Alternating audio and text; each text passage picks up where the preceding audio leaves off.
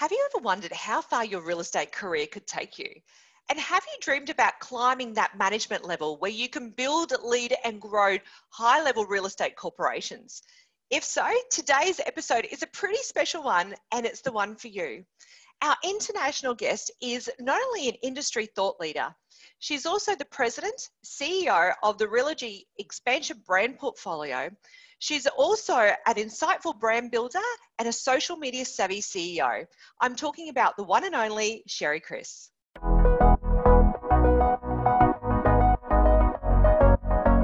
Hello and welcome to episode 24 of the Build Your Best Life video podcast series.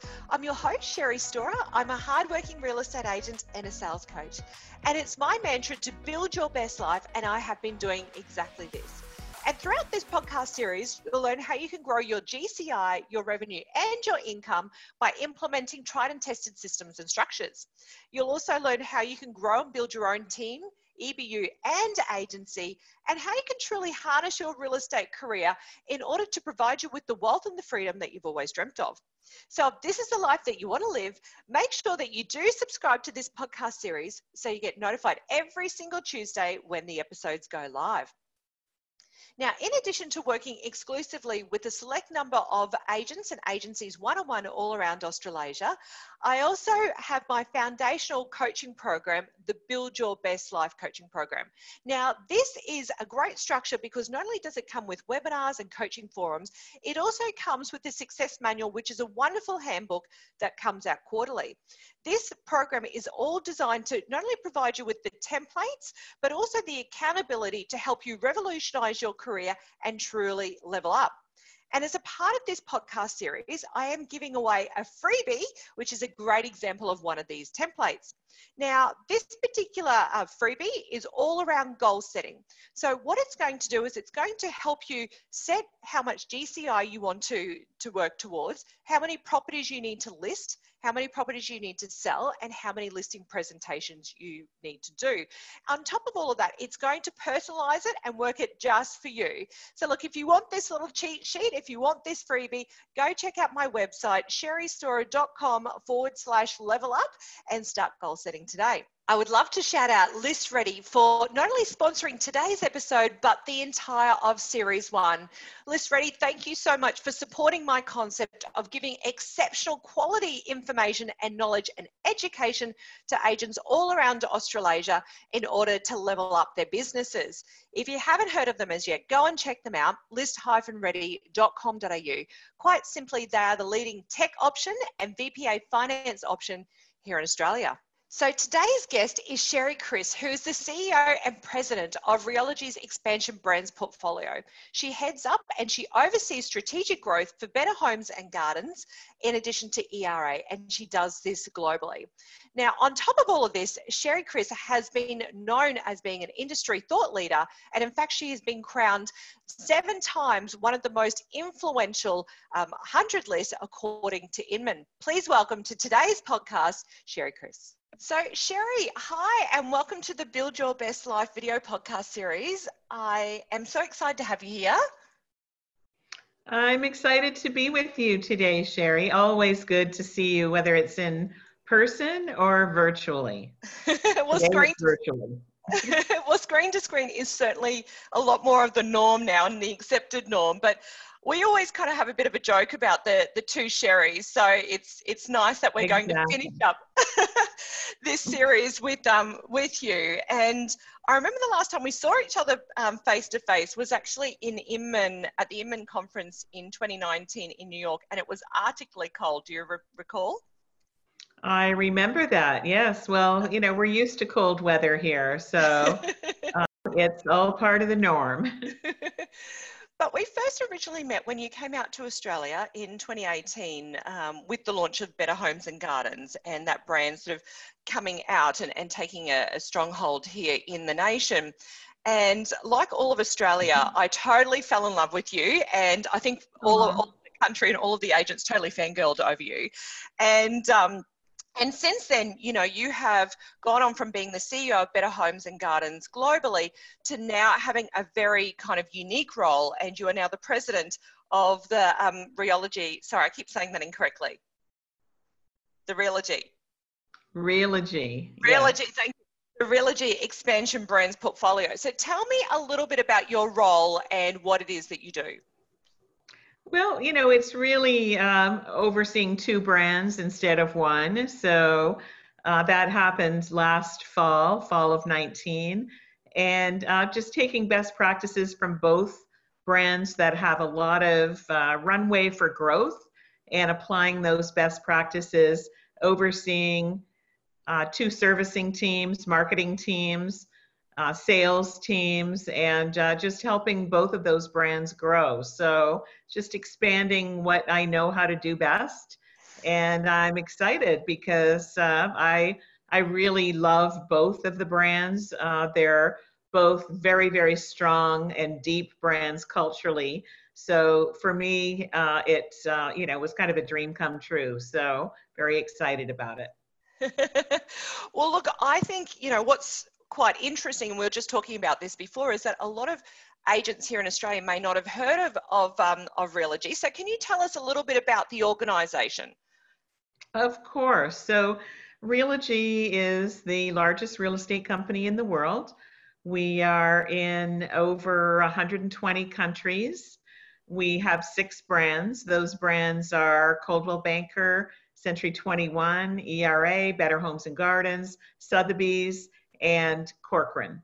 So those are our 6 brands, and we're actually growing all of our brands, both within the US and beyond. And so it's a great company actually, because one of the things that we're able to do is take the back end efficiencies and spread them across all of our brands. So that creates best practices across the 6 brands, and then each brand has its own unique value proposition within the industry for broker owners, for agents, and ultimately the end consumer. Which is so interesting. And I think it's incredibly powerful in terms of being able to multiply that experience across a number of different brands.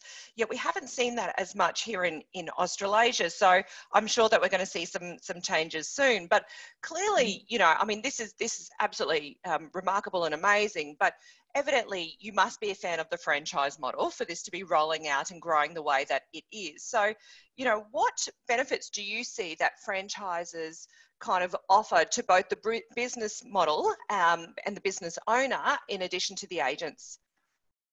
Well, you have a business partner. So I've always been in the franchise industry for the bulk of my career, first in Canada, and for the last many years in the US. And I like it because broker owners continue to own their business, yet they have a branding partner, a marketing partner, a technology partner, a best practices partner, really a partner in Realogy that has over 300,000 agents around the world.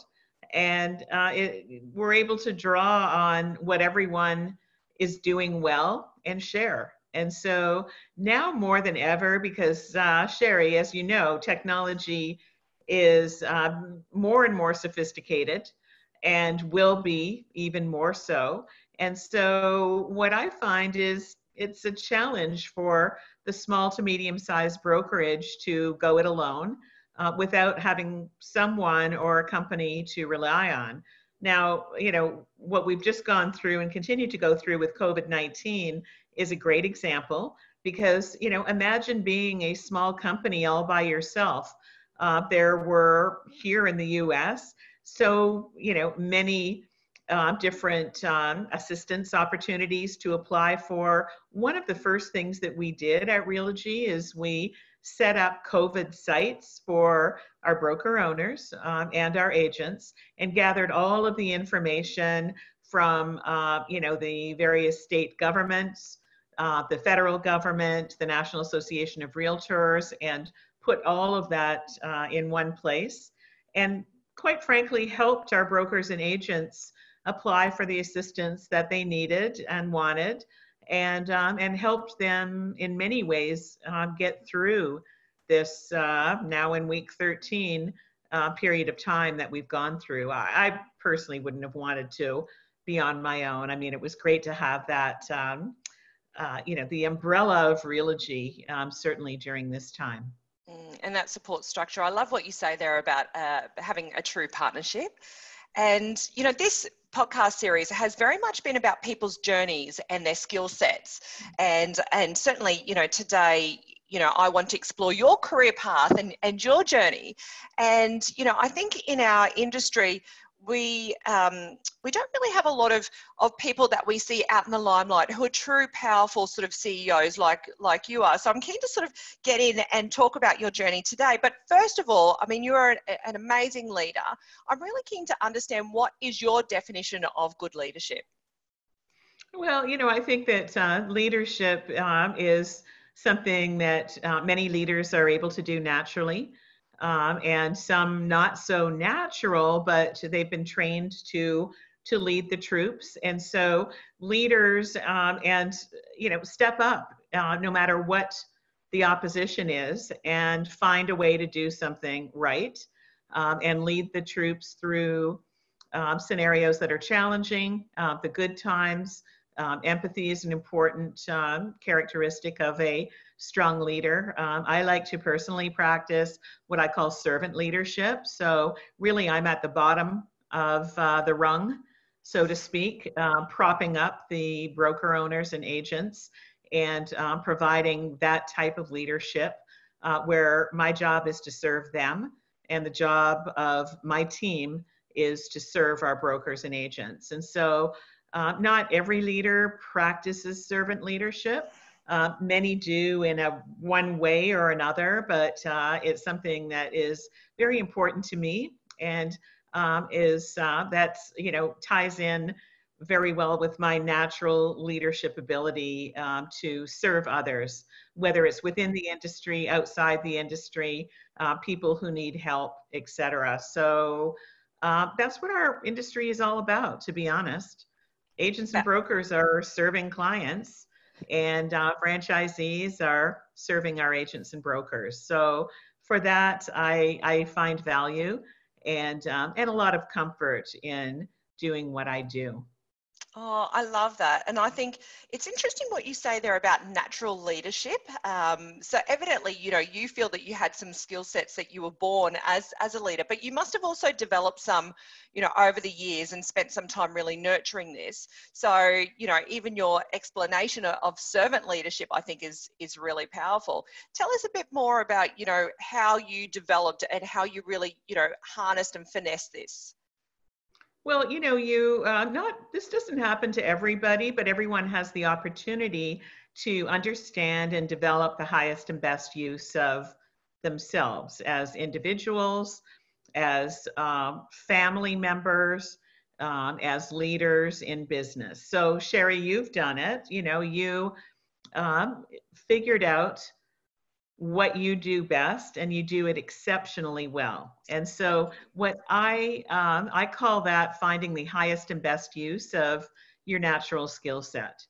And so for me, I started selling real estate when I was quite young, bought a house, thought I could do this better, got a real estate license, started selling. But I quickly realized that, you know, that wasn't going to fulfill my career dream. I thought there was something different that I could do. I would never say that what I do is better than what anyone else does. In fact, the hardest job within our industry is that of a salesperson. You know, each and every day, they're basically out of business until they get their next listing or they make their next sale. I mean, that's frightening. And so I found my niche, so to speak, and that is helping brokers and agents be the best that they can be, identifying new technology and tools, and packaging everything together to really help agents and consumers excel, and to help the end consumer feel as though we've exceeded their expectations. So, you know, the home sale process should be one of extreme excitement for that buyer who's buying and the seller who's selling. And it's our job to exceed their expectations and surprise and delight them through the process. So that's what I love to do, and teach others how to do that as well, because this industry is incredible. And there's really no industry like it, where, here in the US, we have 1.4 million independent contractors that are out there applying for a job each and every day. And the job that they're applying for is to be the agent of an end consumer. So it's fascinating, really. Well, I love what you're saying here, and I'm really keen to pick your brain. And we're going to talk about a little bit later on these tools and these technologies, because I think, we're all keen to understand what is working really well in the States and how we can level up. But I think going back to, you're talking about opening your first office, well, becoming an agent at 23 and about, buying and selling your home and getting into the business. But you actually opened your first office when you were 27 in Canada. And, I'm really interested to, and I don't want to dwell on this too much, but I am interested to think about and to hear about what you remembered from that particular time when you opened your first business, and the risks and the rewards of that. Well, that's when I actually got my broker's license, and it wasn't my own business that I was opening, but I was opening an office for a company that I worked for, and was able to grow it significantly during that time period by really practicing what I just talked about, and that is, being authentic. Believing that you are the best person for the job that you're in. I mean, that's first and foremost, is that if you don't get up every morning and believe that you can excel at what you're doing, that's your first problem that you have to solve at the beginning of the day. So it's just, it's what you do every day. And I know that people who are going to be listening to this and watching this will be nodding their heads and saying, yes, that's what I do every day. And there will be a few that don't.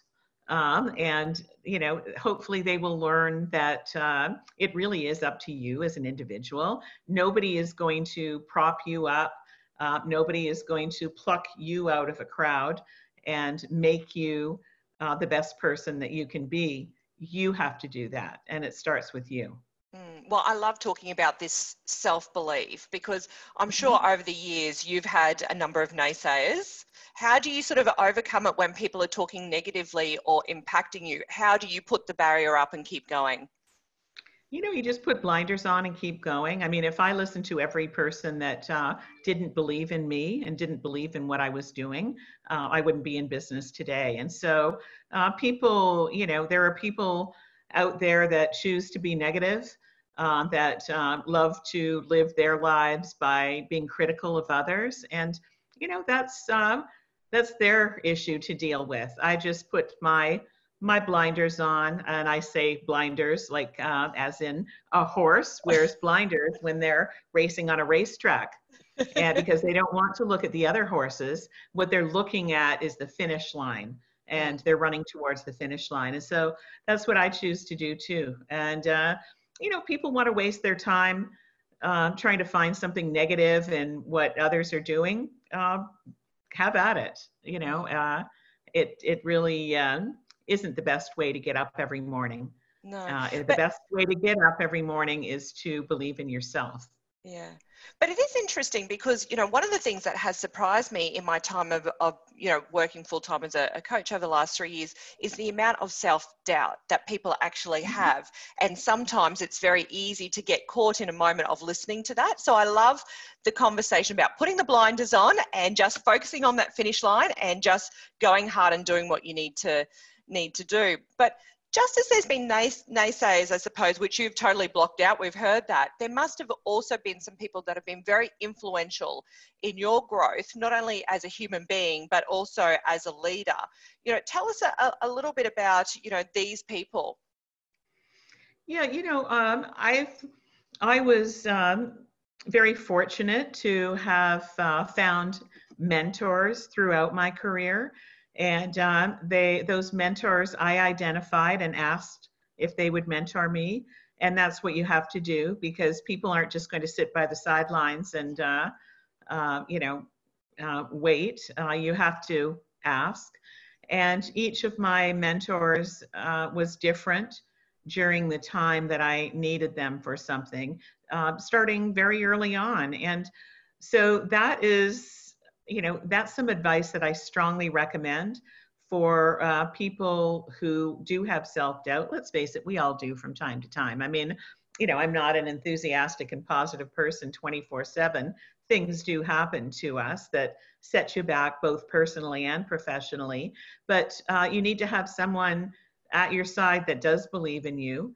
And I believe in coaching as well. In fact, some people would be surprised to hear the fact that, as most recently as 3 years ago, I went through a series of, professional coaching because I felt maybe I was, a little off my game. And I took some coaching for 6 months and got back on my game. And so none of us as human beings are perfect, but you have to recognize when you do have that self-doubt and do something about it, which obviously, Sherry, your clients do, because if they're telling you as their coach that they have self-doubt, they've hired you to help fix that. That's we don't know what goes on in someone's mind behind closed doors. We only see the person when they want us to see them. Well, coaches are, incredibly important. And I think, particularly somebody in your position has a public persona, but, quite often what's on show is very different to what's underneath. And you don't know how to lift and how to level up and change unless you actually are getting a different point of view and somebody that has the opportunity to bounce back. So I must admit, like you, I also work with a lot of coaches and sports psychologists and so forth to make sure that my head's in the game and continually learning and growing. I mean, that's a key asset. But I think, just hitting that rewind button again, 2006, you moved from Canada, you moved to the States, and, this was your first kind of gig with Realogy, and you were promoted to COO of Coldwell Banker. And then in 2008, you stepped up and you became the founding CEO of Better Homes and Gardens, which of course you have built and carved out an unbelievable niche. And, how did you come to, moving up the ranks so quickly and being offered this position in essentially what was a startup? I was new in Realogy and started to make some changes in the Coldwell Banker brand as COO and looked to create some efficiencies. And I think that, I had the ear of the senior management, and they felt that I would be a good choice based on my actions. So, what one of my CEOs told me a long time ago is that you get paid for what you do from 9 to 5. I mean, none of us works from 9 to 5, but what I'm talking about is that the job that you're hired for, your job description, you get paid your salary for that. You move ahead personally and professionally for what you do on top of that.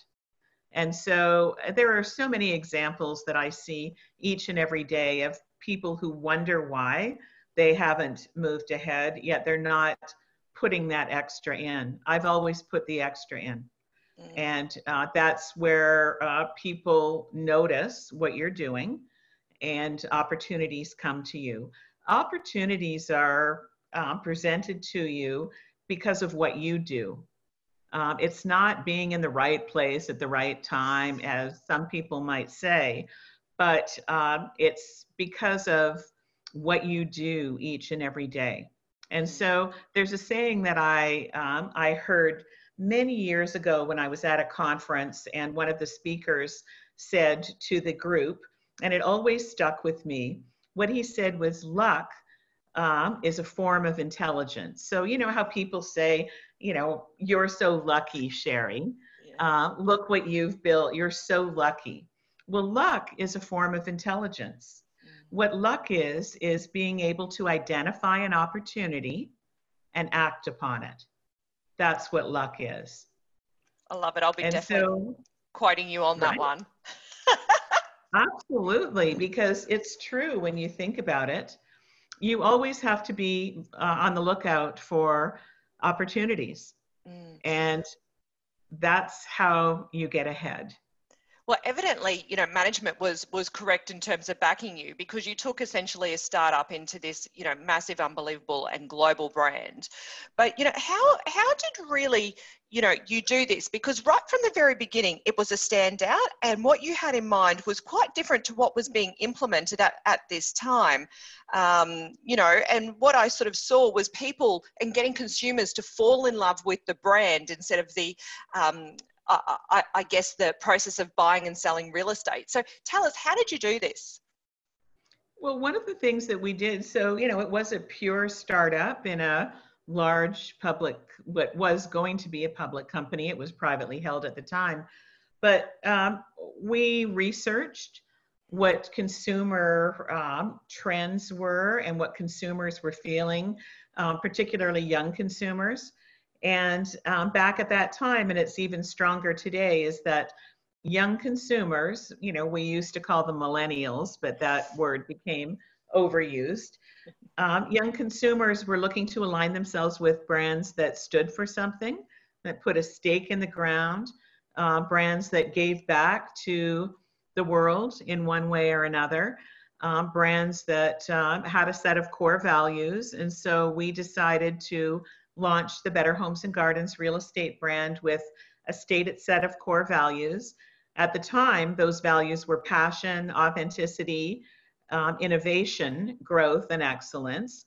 And 3 years ago, we changed the I from innovation, because every company's innovative today. I mean, we're all innovative. There's no such thing as a technology company. It may be a company that sells technology. So we changed the I from innovation to inclusion.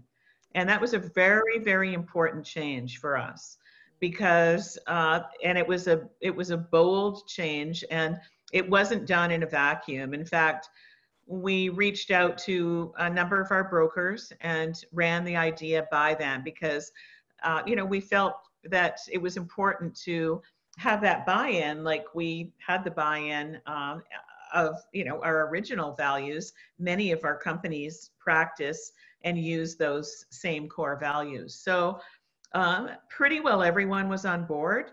A couple of companies said, I really like innovation, so is it okay if I continue to use it? Of course it is. The important thing is that you have a set of values that you live by each and every day. We chose to rename one of ours, but many of our brokers practice those same values. And if you have, a foundation that you live by every day, it just makes you more powerful as an individual, and able to conquer the world in different ways. So that was an important piece of it. But of course, the brand itself, Sherry, I mean, if the brand has 96% awareness in the US, it has 100% awareness in Australia. So, that a brand that actually stands for something itself, the most trusted brand in America, the go-to brand for cooking, for living your life, for design, etc. And so that was the easy part, was just making sure that we took everything that the brand had to offer and the brand stands for and transported that over to real estate. So in many respects, it was, easy, I'm going to say.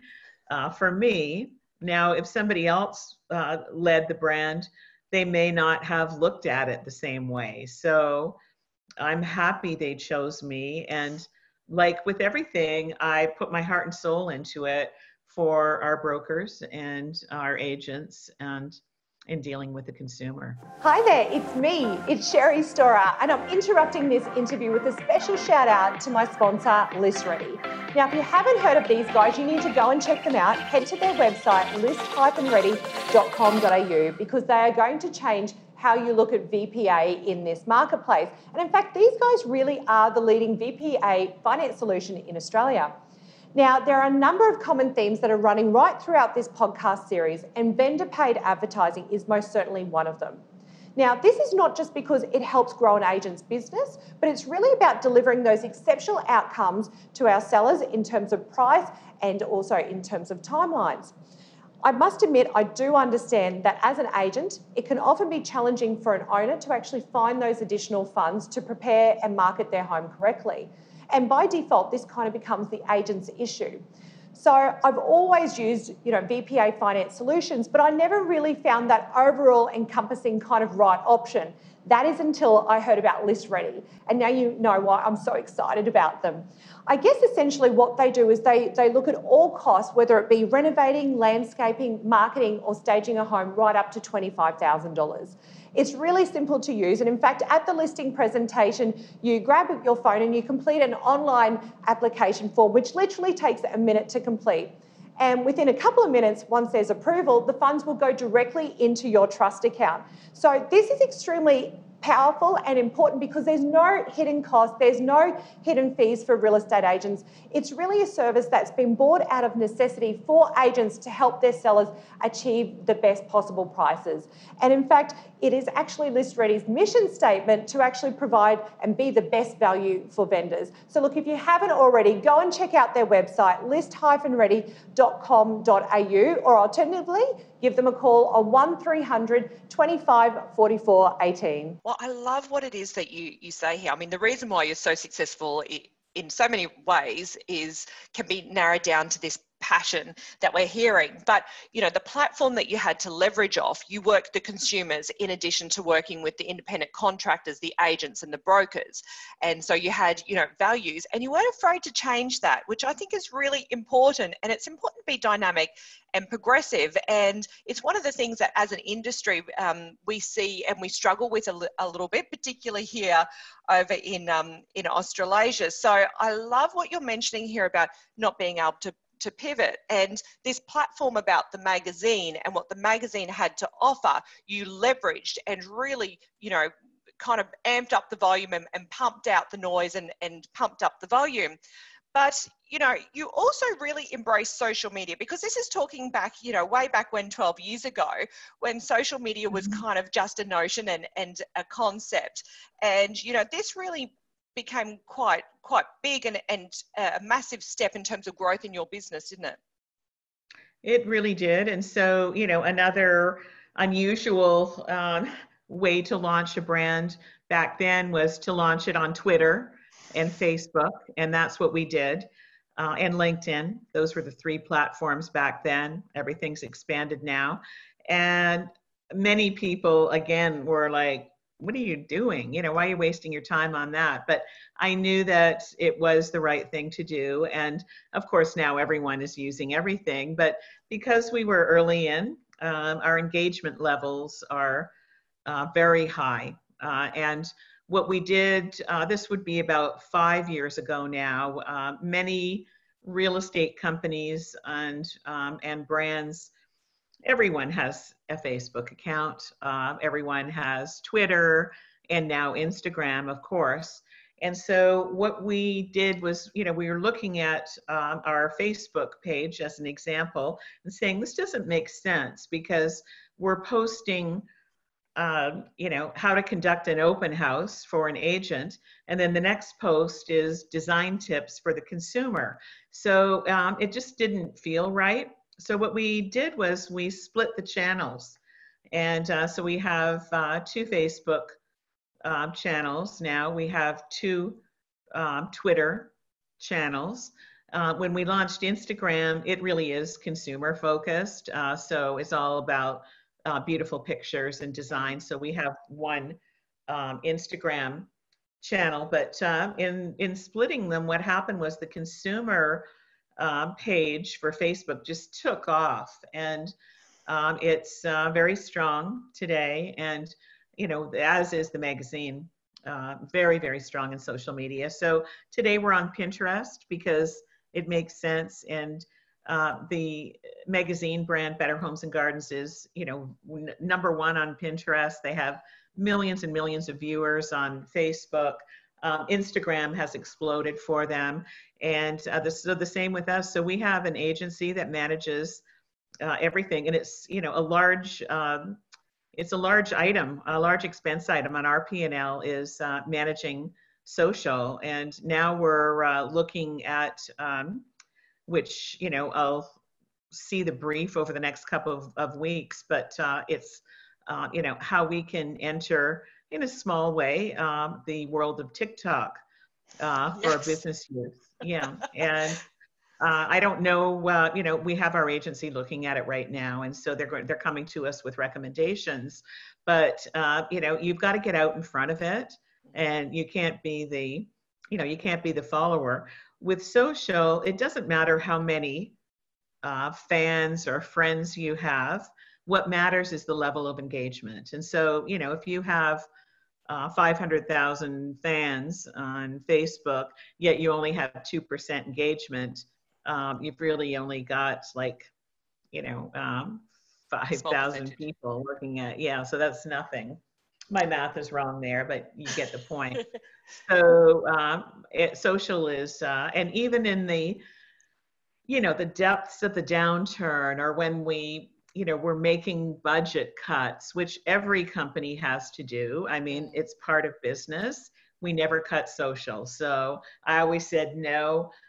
You know, the marketing team would say, okay, here's what we have to do, and we could cut this. No, we're not. And so because that's where people go. And now during COVID, I mean, everybody's online. Everyone is. So those were good decisions. And now it's, again, it's like everyday business, you know, what we do. And of course, Zoom now and Microsoft Teams, which we use extensively as well, is the way that we do business, and obviously you too. When COVID hit, we were doing at a Realogy level, and if you think about the fact that we have 12,000 employees, we've got, you know, hundreds of thousands of agents, the 6 brands. At the Realogy level, we were doing 75,000 team or Zoom meetings per week. So that's not me personally, but that's across all of our business. And so we had to quickly train our people on how to do that effectively, not just themselves, but customer facing as well. And so we're still tweaking that, and it's getting pretty good, but it's not perfect yet. Well, I know during this time we were talking right when things were heavy and in the thick of it, and you know, you sounded absolutely worn out from the amount of, you know, Zooms and team meetings. So hopefully it was early on. Like, you know, I say that it's the 3 stages of COVID. The first one was just, you know, total chaos, where we were over communicating to everybody, which is exactly what we had to do, because people were panicked. They were terrified. What's going to happen with the market, the industry? Will people buy homes again? And the same, what's going to happen to Realogy? And so that was the first phase. Then we came out of that and said, okay, we've got to, you know, somehow get this organized into business, and which we've done that. And now phase 3 is, okay, we need to make this shine. Like, this has to be perfect. And this has to be the way that our brokers and agents want to communicate with us, because quite frankly, none of us really wants to get on a plane. And our brokers don't want to be, you know, welcoming us and saying, come on in, because we're all still distancing. And so, you know, we need to shine. Well, I must admit, I can't stop smiling like a Cheshire cat, because like everything that you're saying when it comes to social and not cutting the budget, and talking about, you know, how you rolled out and managed, you know, COVID, and talking about shining now, because it is the time to shine, is everything that I have been talking about for the last couple of months and been implementing. So it's nice to hear that the two Sherrys are of the same mindset. We're aligned. We're always aligned. So, but look, I am really interested, because there is a reason why you are head of the expansion, because you have grown the brand from essentially, you know, starting from scratch and turning it into today. So, I mean, significantly, you know, you're across 40 states and 6 countries. Am I correct? Yeah. And the plan is to, you know, grow further and more globally. I think you have over 400 offices. I watched an interview and doing this research for our podcast that was way back when in 2013, talking about how it was your dream to have a London office. Is this still kind of on the, you know, on the forefront of your mind? Well, absolutely. And so, what we know that we don't need to do, so things have changed a bit. So, let me back up a bit. And so, I will say the ERA brand is in 39 countries. So they are a well-established brand outside of the US. In fact, they're larger by agent count outside of the US than in the US. And so the goal for ERA is to grow more, and significantly inside the US. And the goal for BH&G is also to continue to grow inside the US, but also to grow in the right countries. So, what some brands may do, and I would never, criticize anyone, is just, sell wherever and, without really thinking about the future, how is this going to grow, et cetera. So with BH&G, obviously Australia was a, complete no-brainer because of the brand awareness and brand recognition. So now, the growth in Asia is very important because, those are feeder markets, et cetera. And so that's what we want to concentrate on and we're looking at. And so what we're not necessarily looking at, but will certainly entertain it, is countries that are not connected in some way, because you want to be able to feed referrals back and forth, and have it make sense strategically. So going back to ERA, the strategy in the past was to sell what we call mega masters. So, which is really the strategy that we employed with BH&G, and Australia, as our partner, will continue to, to grow the BH&G brand in Australia and beyond. But strategy is more important than, being the biggest. So I've always believed that wholeheartedly. So key there, because quite often we do miss this as an industry, and it is kind of that bums on seats mentality, instead of really thinking about who are those people that we wish to work in our business and partner with. And in fact, I was talking to Charles Tarby this morning, who owns the master franchise for not only Century 21 but for Better Homes and Gardens. Yes, and I mean, they now have 12 offices here. And one of the things that, you and I both know about Charles is that he's probably one of the most passionate people about his brands in this business, but has been very selective in terms of how it grows. And I know that, you guys are chomping at the bit to grow this, but in the right way. I also think too, one of the things that I have really loved watching you, and also even hearing in this podcast, is talking about this giving back and, also being a part of the industry in other ways. And, one of that is your participation on various different advisory boards. And I know that you've been on a lot of them, but, I think that, has this kind of helped you in terms of leveling up and growing your skill set that you're then able to implement into your businesses? Absolutely. And so, if I look at my board work, the first charitable board that I served on is called Rebuilding Together, and it's a US-based board where we rebuild homes and help fix homes for underprivileged homeowners that can't do it on their own. And there are many, many people like that have inherited a home, have served and don't have a job now, are disabled, etc. And so that was a great board. I ended up being chairing that board for 2 years, and then it was time to move on, and I found something that I became very, very passionate about, and I met a young man. He was actually speaking at a conference who his dream was to build homes for people in third world countries that didn't live in a home, homeless. And so I talked to him afterwards and said, listen, do you have any corporate sponsors? No. And, he had only built 15 homes in Haiti at that time.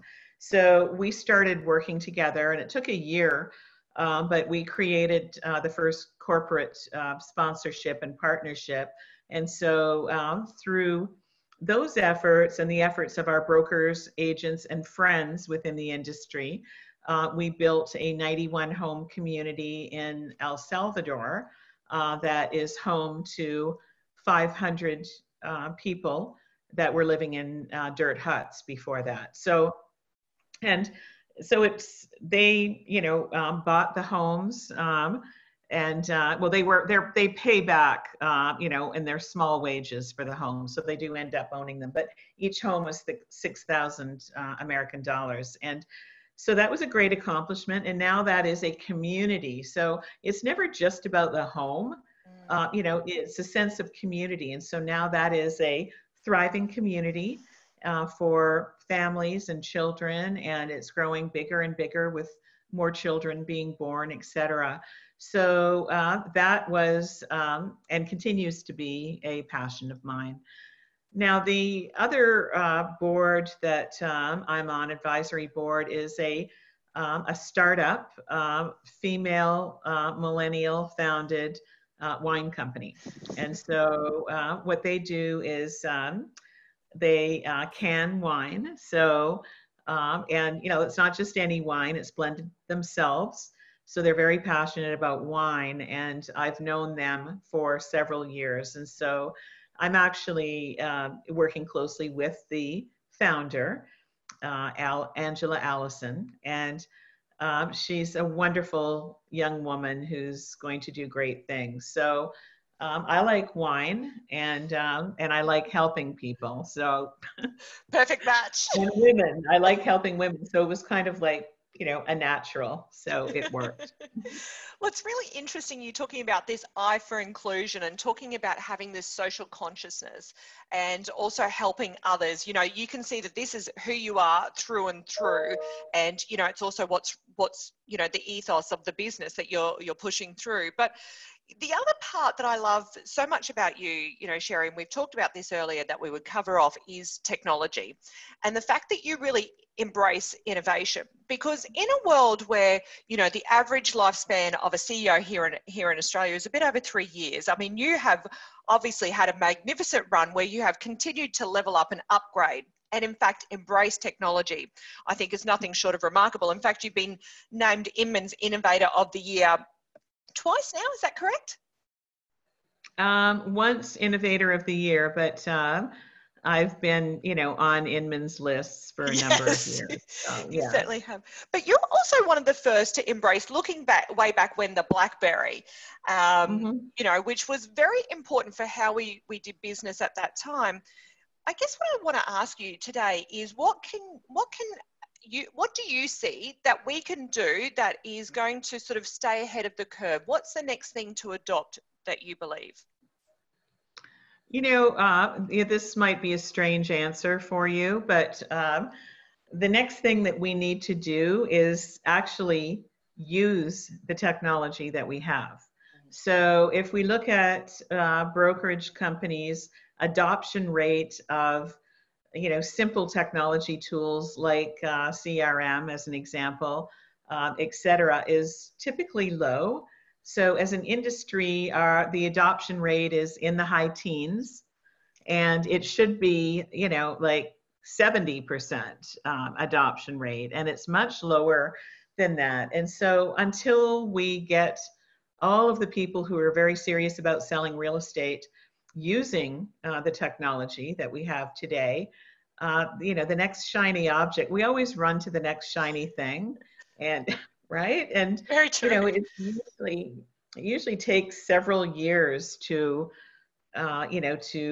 actually continue to be developed so that it really is usable. And as agents and brokers too, if we spend all of our time running after the next shiny piece of technology, we're never going to be using what we have and actually effectively communicating with the end consumer. Because think about this, what the consumer is looking for today is a couple of things. First of all, they want the transaction to be very simple from end to end. They want to be able to look at where their documents and approvals and everything is online seamlessly. And they want to be able to communicate with their agent in the way that they choose to communicate. And would you think that in the year 2020 that we could actually achieve that? Not quite yet, right? Mm-hmm. So that's where we need to take a step back. And you know, for me, I was an early adopter of technology. When you mentioned the BlackBerry, you know, this was another piece of luck, you know, being able to identify an opportunity and act upon it. In Canada, the headquarters of Research in Motion that created and, you know, built and developed the BlackBerry was very close to where my corporate headquarters was. And so we, you know, put our hand up and said, you know, we'd like to test it because this BlackBerry could have an application within the real estate industry. And so we were one of the first users of the BlackBerry. Of course, back then it had virtually nothing on it. And the predecessor to the BlackBerry was what we called a pager. Do you remember a pager? Of course, yes. So, of course. So, you know, we'd page someone and say, call the office. And you'd have to figure out how to actually do that. So it's, you know, the use of technology has continued to evolve. And now I wouldn't be without my iPhone, my iPad, and, you know, my computer, of course. And I try and use those simple tools to keep in touch with people every day, and also read what is relevant and not get bogged down by having 100 apps on my phone that I can't even remember. You know, once you reach a certain age, your memory starts to go. And so you think, did I actually download that sometime? So you just have to simplify everything. Yeah. Well, it's this honesty, I think, that makes you so, you know, approachable as a CEO and as a leader. And in fact, one of the most followed, because you're still the #1 CEO in real estate on Twitter. So I love hearing this. But, you know, how have you cultivated being approachable when you have so many people that are a part of your business? It's by responding to people and you know, not just responding, but people are, you know, frightened sometimes to reach out. Some aren't. They're very bold and they'll reach out. But, you know, it's taking the initiative, congratulating somebody for a job well done, noticing things on social.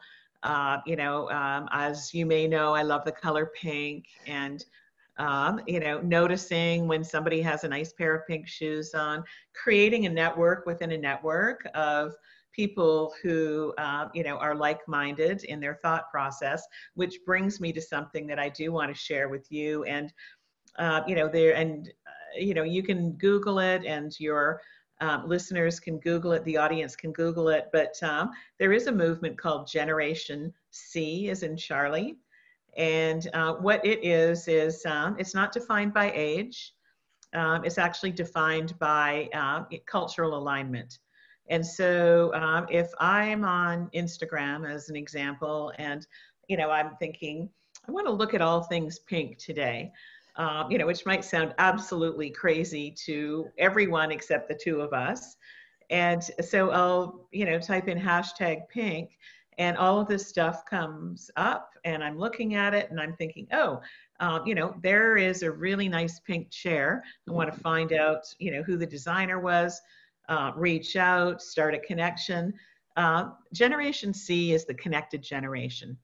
And it really is, it's all about people connecting with one another, no matter what their age is, but based on common likes and cultural alignment. And so I like emerging artists. And so, you know, many of them are much, much younger than me, but we have something in common, that we have a love of art and, you know, a love of creating art differently sometimes. And so that's where you really are able to deepen you know, yourself as an individual, and also the relationships that you have with people. So that's been, you know, an important part. And when I started reading about it several years ago, I thought, oh, that's what I've been doing all these years. There wasn't really a name for it. So, you know, it's how you live your life, and that's how you're approachable. You know, I think you either are or you're not. Exactly right. But, you know, I think this tone of voice and what you have created and this approachability is very strong, because when I think of you, I think not only are you a gun, but I also think fun. And I think, you know, even looking at you right now, I can see there's a beautiful piece of artwork behind you. And of course, it's in this fabulous color pink. It's in this pink. And so this, thank you for noticing this. So here's a story. And, you know, things can be expensive or not expensive.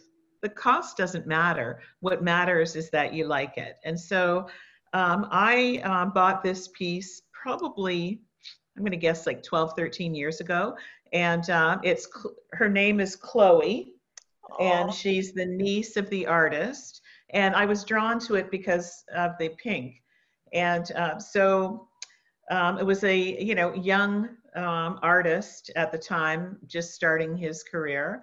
And I bought the painting from him, and you know, I've had it with me ever since. And so the funny thing is that some artists make it and some artists don't. You know, some artists become very famous. Other artists just do it because they love it. And so this artist does it because he loves it. And so one day I was in the liquor store in Madison, New Jersey. Yes. And and so this guy came up to me, and so he said, Sherry, you know, and he said his name, and he said, do you remember me? And I said, yeah, I think so, but I'm trying to place you. And so he said, you know, I painted Chloe that you bought. I'm like, oh my gosh. And so I said, do you work here? Yes. Part-time, because he's supplementing his, you know, income as an artist. And so I see him, you know, from time to time, and that's like a 12-year relationship. And, you know, that is, he's told all of his friends in the liquor store who I am and everything, which is embarrassing because I don't really frequent it all that often. But, you know, that's just a story of life. It's a story about life. And connection. And the impact that you had on one person's life. You know, I probably bought that piece of art when he really needed some money, and you know, we always, and it's stuck with me. I mean, I've got you know, some interesting art, but I'll never get rid of Chloe because I really like her a lot. Oh, well, thank you so much for sharing this story. And I like the fact that you talk about how this piece has stayed with you for 12 years, because obviously this is one of the things that is also makes up who you are as a person, as a human being, as a woman, as a business leader, because you've now been with Realogy for a number of years. And when the average shelf life of a CEO, as I mentioned, in Australia is a bit over 3 years, in America I believe it's around 8. I mean, you have now been with the company for a remarkable period of time.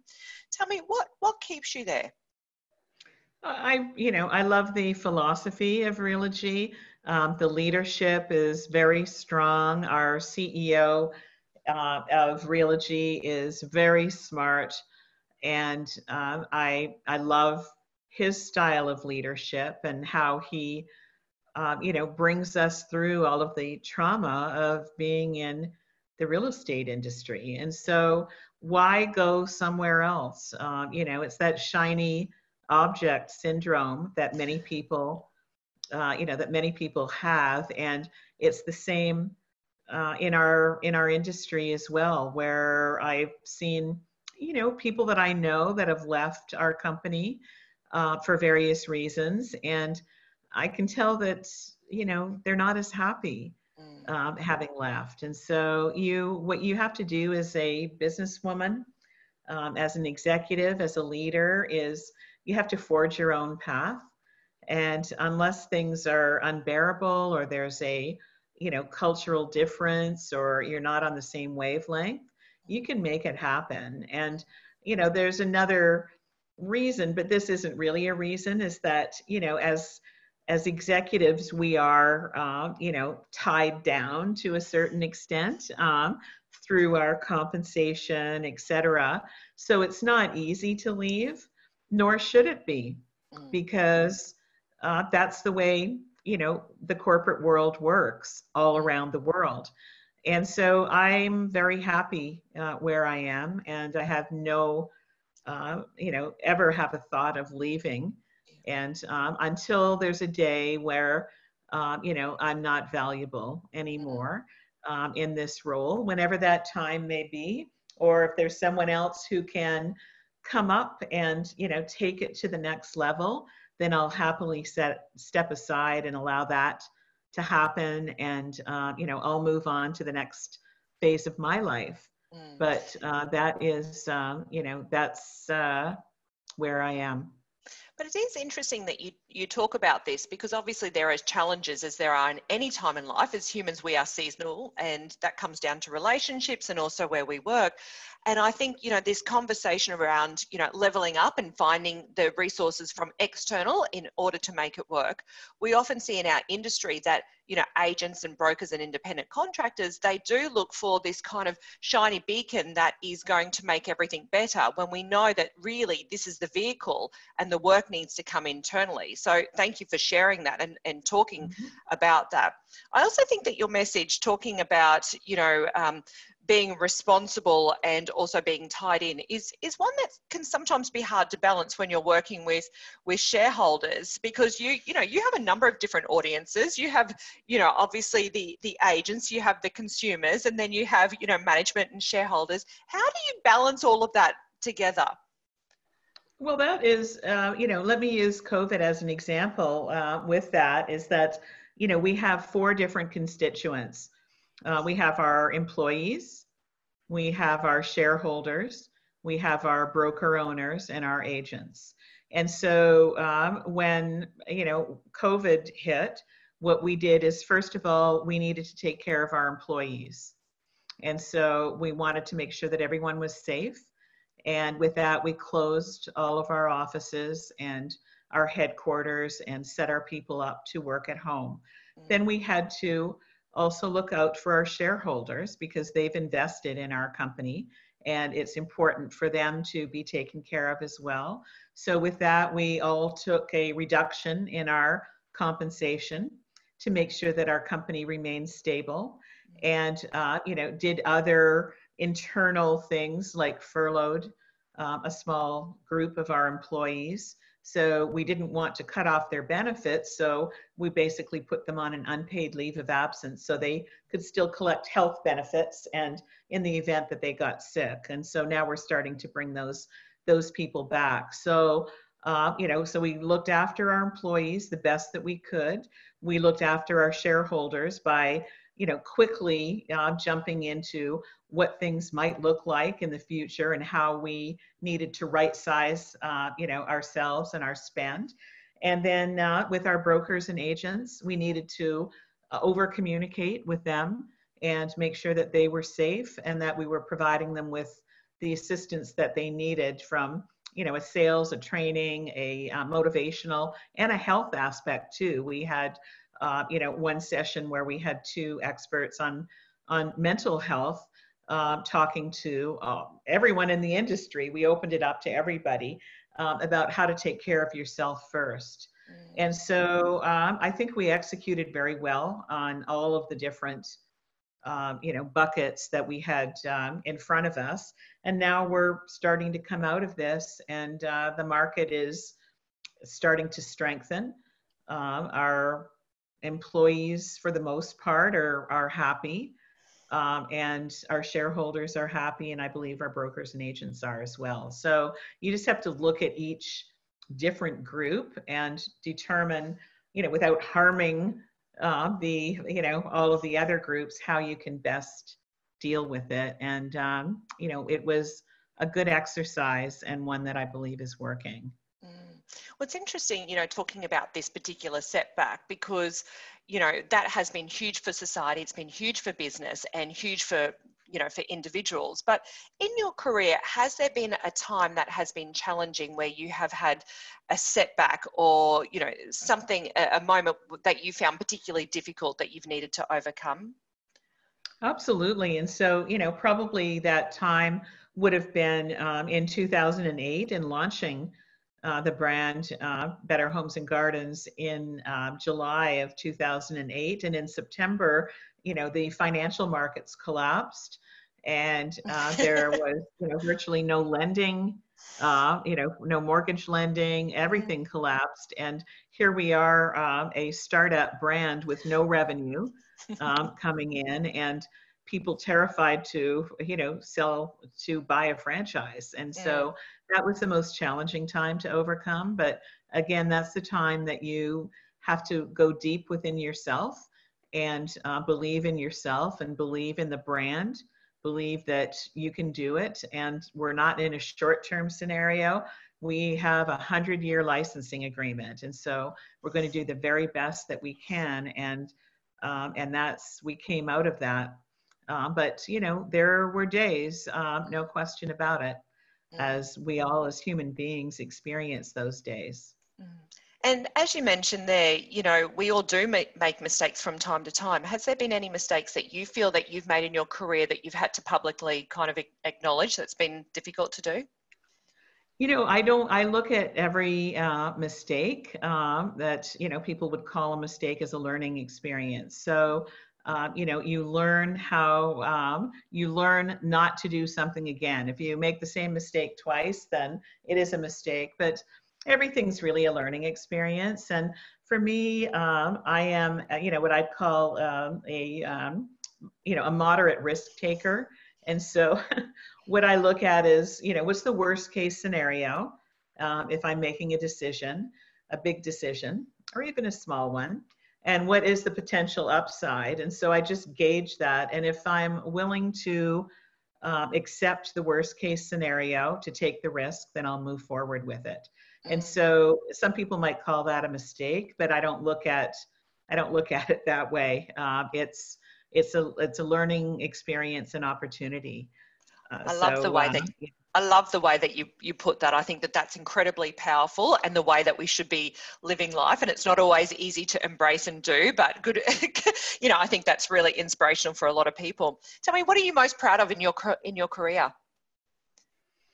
Oh, I'm just proud of all of the people that I work with. And, what I like to do is surround myself with people who are smarter than I am. And I know what my strengths are. And so I like to balance my strengths with others. I'm not afraid to do that. And so that's allowing others to shine and grow within their careers. And that has given me a lot of satisfaction. And, the fact that I'm from a small town in Canada, and, I've had just, it's been a really, really good run. And it's never easy every single day, but I'm very happy with the way that things have turned out, and happy to be able to give back to the industry, really. Well, I think that that's one of the reasons why you are so beloved in, all throughout the world for that particular reason. And I love that piece of advice there. But, do you have any more for anyone who is currently, perhaps an agent or is in management and wanting to really, move up and become a CEO, because there's not that many positions, but they might aspire to that. Do you have any advice for them? I would say, I'll go back to something that I said earlier, and that is that you get paid for, your job description. What you do above that, shows your leadership ability. And so go above and beyond. That's how you get chosen for roles. And for me, my career, I never sat, anywhere as a young woman saying, I'm going to be the CEO of a real estate brand. Didn't do it. But what I did do is I said to myself, I want to be a regional manager and manage a group of offices. Then I want to manage all of the offices, and then, and so you just do your very best, achieve your goal. They should all be plateaus, and you'll see where you end up. I love that. Growth, consistency, and plateaus, and then level up, and then growth, and that's Exactly. obviously what's So worked so much beautifully. easier. Yeah. Sherry, Chris, thank you so much for joining us today on the podcast. For those of our listeners and watchers, tell us, how can they find you if they want to engage with you and watch you on social media? Well, it's just my name, SHERRYCHRIS. And that is me on Instagram, on Facebook, on Twitter, on LinkedIn, and soon, although I won't be doing dance moves, on TikTok. Love it. Sherry, thank you so much. Sherry, thank you for having me, and I hope you have a wonderful day. I know it's daytime there and it's evening time here. So thank you. I appreciate your time, and it was a pleasure seeing you.